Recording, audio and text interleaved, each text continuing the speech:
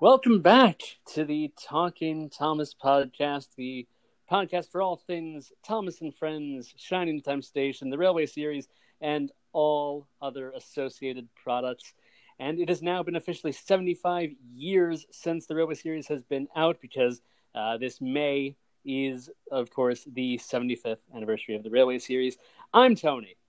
And I'm Orion. And we're here to discuss as much Thomas-related stuff as we can. And we're doing some Thomas commentaries today. And we're starting out with Better Late Than Never, Season 2. And so, fire up, whether it's online or on DVD or whatever you're going to watch with, get that set up to Better Late Than Never, and go ahead and press play now. So Better Late Than Never, it's, to my knowledge, the first time that we see the viaduct in the state that it's in, with it being worked on. And that sort of becomes a thing for the second half of Season 2. Right, of course. And then introducing us to the repairs theme. Right. Great theme. The viaduct theme, either way. But yeah, one of the fan favorite themes for sure for the series. And that's probably the best part of this whole episode. So sad to say, but it kind of is. This is another case of, it's a Christopher Awdry story, and I like Christopher Awdry. I know a lot of people aren't huge fans of his writing. This is not one of my favorites of his, so yeah, I actually read a very interesting article about Christopher Awdry's series. It was written by someone on SIF, whose name escapes me at the moment. I do apologize about that. But I read an interesting article about Christopher Awdry's Railway Series, and it brought up some good points about how his stories seem to be more, they seem to happen to certain characters, whereas the Reverend stories would flow more with the character, whereas in the Reverend stories there would be reasons for things happening to specific characters, whereas Christopher Awdry just has things happen to random characters. An interesting observation, I suppose. Yeah. That's a nice side view of Tidmouth that we get there with Bertie pulling up, and we actually see the station sign. One of the benefits of seeing it in HD on DVD or however you're watching it. Right. Something that I never noticed as a child on VHS. But this whole, as we mentioned previously, this whole Tidmouth set got a lot of mileage in Season 2. But this is a nice, Thomas and Bertie is a nice relationship throughout the series. Yeah. Explored too often that it would become repetitive. Perhaps a little bit later on in the series it was, but this was really the first time, other than Thomas and Bertie's Great Race from the first season, that they really interacted in any detail. So that was a good one. It is. And Bertie's real second episode for Season 2, actually, because he does get Bertie's chase earlier in the season. Right. And I always liked that shot as James pulled into Elsbridge there, that overhead tracking shot into the station. It was just great movement there. Yeah. Some recycled footage from Season 1 here. Right, and this, like The Runaway, to me, just is full of stock footage. Yes. It just feels odd. And again, I mean, the story just isn't very strong, but... No, but as we said with that one, it's more a case of, I think part of the problem with Christopher Awdry's stories is that so many of them were written by studio mandate and yet never used. And in fact, of the ones that were written by studio mandate, they pitched probably, no offense to him, the least interesting ones to do. Right, absolutely. I always like this level crossing here from this season. And I guess the level crossing in season 3 was slightly reminiscent of that, but never quite the same. Oh yes, definitely. I do. I know what you mean, and I do like the level crossing here. So, and that is better late than never, because we're at this last shot with Thomas and Birdie, which I think in itself either is recycled later or gets recycled in a few either is recycled here or gets recycled in a future episode. So, but either way, better late than never. Certainly not the strongest episode of the season, but no, and I would actually say that might be one of the few episodes that ends. I mean, I never gotten through each episode and looked at this necessarily in great detail, but I would say that's one of the few episodes that ends on nothing in terms of no engines, no characters standing, right, sitting in a siding or anything. The Birdie drives away. I almost said Birdie puffs away. Right. Birdie drives away and Thomas puffs away, and then the last shot we have is just of the empty driveway and the empty siding. So an odd choice to end the episode. And I'm not sure that we have any other episodes that are quite like that. I don't think we do. I mean, there is one where we see a closed shed door at the very end, but at least we know there's an engine behind it. True. Yeah, that's which is that Cal on the line? I believe it is, yes. Okay. So, but yes, so moving on, we have really one of my favorite arcs, one of my favorite 2-episode arcs for season 2 at least. Originally, of course, had things gone to plan, it was going to be a 3-episode arc. But as we discussed in an earlier episode, the missing coach really wouldn't have worked. Much as it would have been nice to see, and much as it is nice to see the screen caps that we do have of it, it probably wouldn't have worked. But either way, so we don't in fact have the missing coach. We have Donald and Douglas, which in some places is known as Break Van. So here we go, and press play now. I've always loved the music for Donald and Douglas, and this intro, I've heard both George Carlin and Michael Angelis do this. Of course, I prefer George Carlin, but this introduction to them is just fantastic, in my opinion. George Carlin and Ringo Starr, I believe you mean. Ringo Starr. I meant Ringo Starr. Yes, thank you. Because this is still season 2.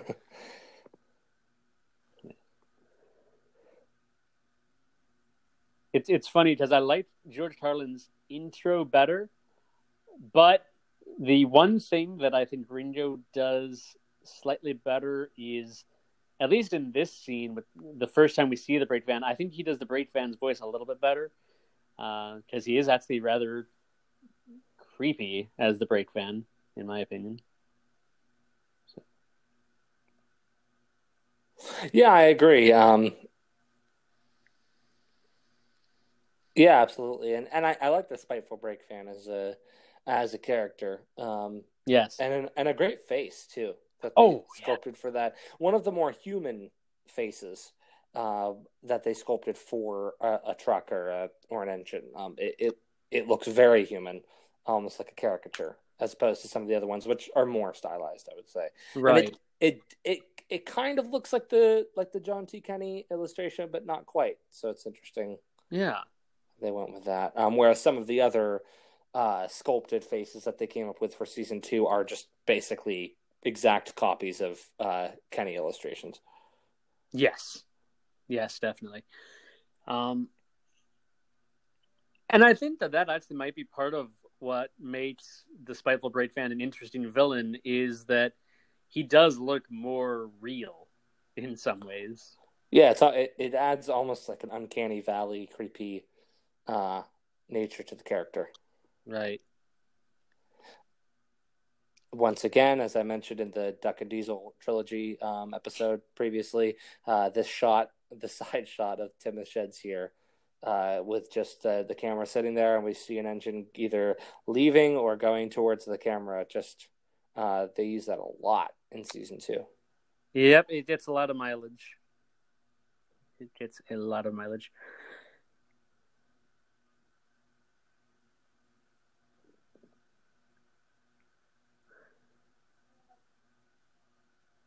And I don't know why, but I've always liked Donald and Douglas quite a bit. They're funny. I think they're funny characters. Yeah, absolutely. He was good at the Reverend was good at writing twins with Bill and Yes. Ben and Donald and Douglas, of course, for both of them, similar counterparts. Yes. And of course, at this point, they still had Scottish accents. Depending on the narrator, they either lose or regain a Scottish accent later on in the series, but that's quite a bit later. Yeah, and I always liked this. I always liked, you know, one of them helping out James here to go up the hill as a banking engine. Yes. It's a nice little touch, and this is a nice angle on the hill too. We don't really see this side of Gordon's Hill very often, Yeah. especially because it's hidden in shadow there with the tree overhang, and then this shot here as well, right on the incline. Just a kind of Yeah. an odd angle to shoot Gordon's Hill at. And that seems to be kind of the whole modus operandi for season 2 in terms of from a photography standpoint, from a shooting standpoint. They kind of just found alternate angles of their existing sets, Right. to do for season 2. So like Ellsbridge, using a completely different platform, completely different side. Right. And then same with using Tidmouth more often instead of Knapford, and then this angle on Gordon's Hill instead of the completely other side of the tracks, for that they used more often in season 1. Right. It keeps it fresh. It does. It does. And it's nice to see some of those, other angles and such. It brings a lot more life to the show. It makes it look like, it is a world. It's a whole world, really. So, yes. Well, that is Donald and Douglas, or Break Van, whichever you'd like to call it. A really good episode, in my opinion. So. Yeah, I'd say one of the stronger ones of season 2 for sure, and it's a nice introduction to two characters who were with the series for a long time. Yes, and of course it is followed up with an equally good story, in my opinion, at least, and that story is The Deputation. So here we go, and press play now. I love that winter theme. Yeah. That was used first in season 1, of course, and then here, and then, and this is nice too because we get to see the valley set, which they introduced for season 2, being covered in snow, which is a nice little touch here. It is.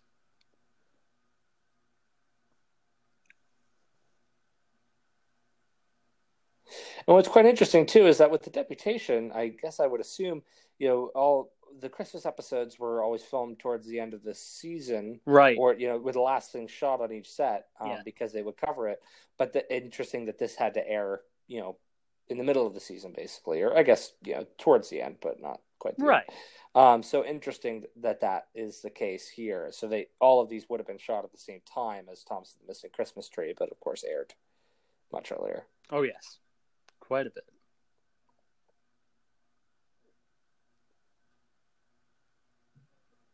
I always really liked the episodes, at least in the first couple of seasons, the episodes involving the snow. Just, I like snow in general. I think snow is actually quite beautiful. But especially, there's something about the first couple of seasons and the way they're lit and the way the snow looks on it, that it just looks so nice. Oh, absolutely. I agree. So, now, of course, this episode introduces the running theme of somebody introduces a big word, or at least a big word for the target audience of the series, and Percy gets confused about what the word is. Yeah, and unfortunately, that was abused in later seasons. Yeah. But we do get some. That happens a couple times in this season, and not even just with Percy, but of course, in our previous episode, we covered the Duck and Diesel trilogy, and Right. And he's he talks about being revolutionary, and he says, Reva Thingagummy. Right. Right. instead. And then in the following season, which we'll get to, they talk about Oliver having resource and sagacity. Yes. Yes. But it is interesting, and this is one of the things that I really enjoy about the show, or at least these early seasons, and really this started in the Railway series, is how it helps children learn new words. And they're actually, like I said, the deputation, that's quite a word, especially for something that's aimed at preschool age children.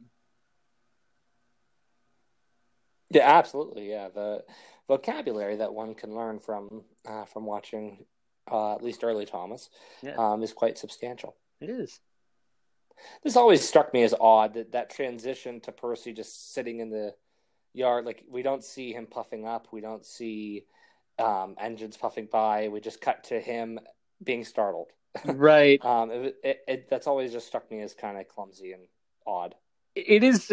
It's more of a season one type scene, really, because that's the sort of thing you would expect from like the early season when they were still trying to work out what they wanted everything to look like. And so it is weird that they still do that here. I mean, I know it's only the second season, but still, they've by this point it's nearly the end of the second season when they were filming it, and so they would have had quite a bit of time to work out stuff like that. But I don't know.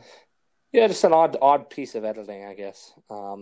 Right. But there's a lot of this episode's certainly very dialogue heavy. Yes. So trying to fit all of that into the time slot allotted would have been a bit challenging, I'm sure. So, Yes. and this nice ending here with the just the complete. I'm trying to think of the right word here, but just chorus the of whistles, overwhelming really. amount of whistles. Yeah. Yeah, as the narrator says, a chorus of whistles. Which this is one of my favorite endings of any episode, at least in season 2. Definitely one of my favorite endings. I like hearing all of the engines whistle, and it's great. As I said earlier, Donald and Dudless are fantastic additions to the show, and so I've always loved the ending of that episode. Yeah, definitely. So, well, that was the deputation, and so we've done those 3 commentaries now for, of course, Better Late Than Never, Donald and Dudless, and the deputation. 2 really good episodes. One that's just kind of there, but like I said, we finished strong for this one. So, yes, what are your final thoughts on these 3? Yeah, absolutely. Better Late Than Never. One of the weaker episodes, I would say, of the classic series. Yes. Completely. Yes. Great title, but yes, that's that and the repair theme, viaduct theme. Those right. are the best parts of that episode. Everything else can pretty much take it or leave it. Yeah. And then Break Van, I prefer more than the deputation. So I would rate them Break Van, deputation, Okay. and then way down below would be Better Late Than Never for sure. Yeah, that makes sense. I'd probably go along with that as well. If we were scoring them, which, I mean, of course we will score them eventually at the end of season 2 when we do our season wrap-up. But, if I had to score these 3 themselves, I would say Break Van's probably the best of the 3, with Deputation really close behind. Yeah. So, all right. Well, thank you all so much for listening. You can find us all sorts of places. Of course, send us a message on Facebook, facebook.com/Talking Thomas Podcast, or Twitter at Talking Thomas 1.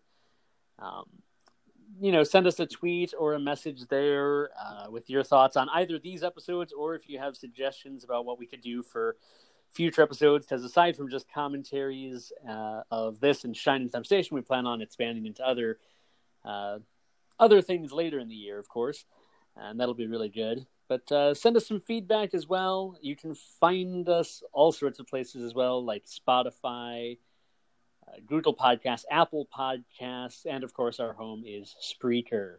No, not Spreaker. I'm sorry, Anchor. I was thinking of it. I was thinking of something else. Anchor is our home, rather. So yes, I hope you've enjoyed this episode, and have a good night.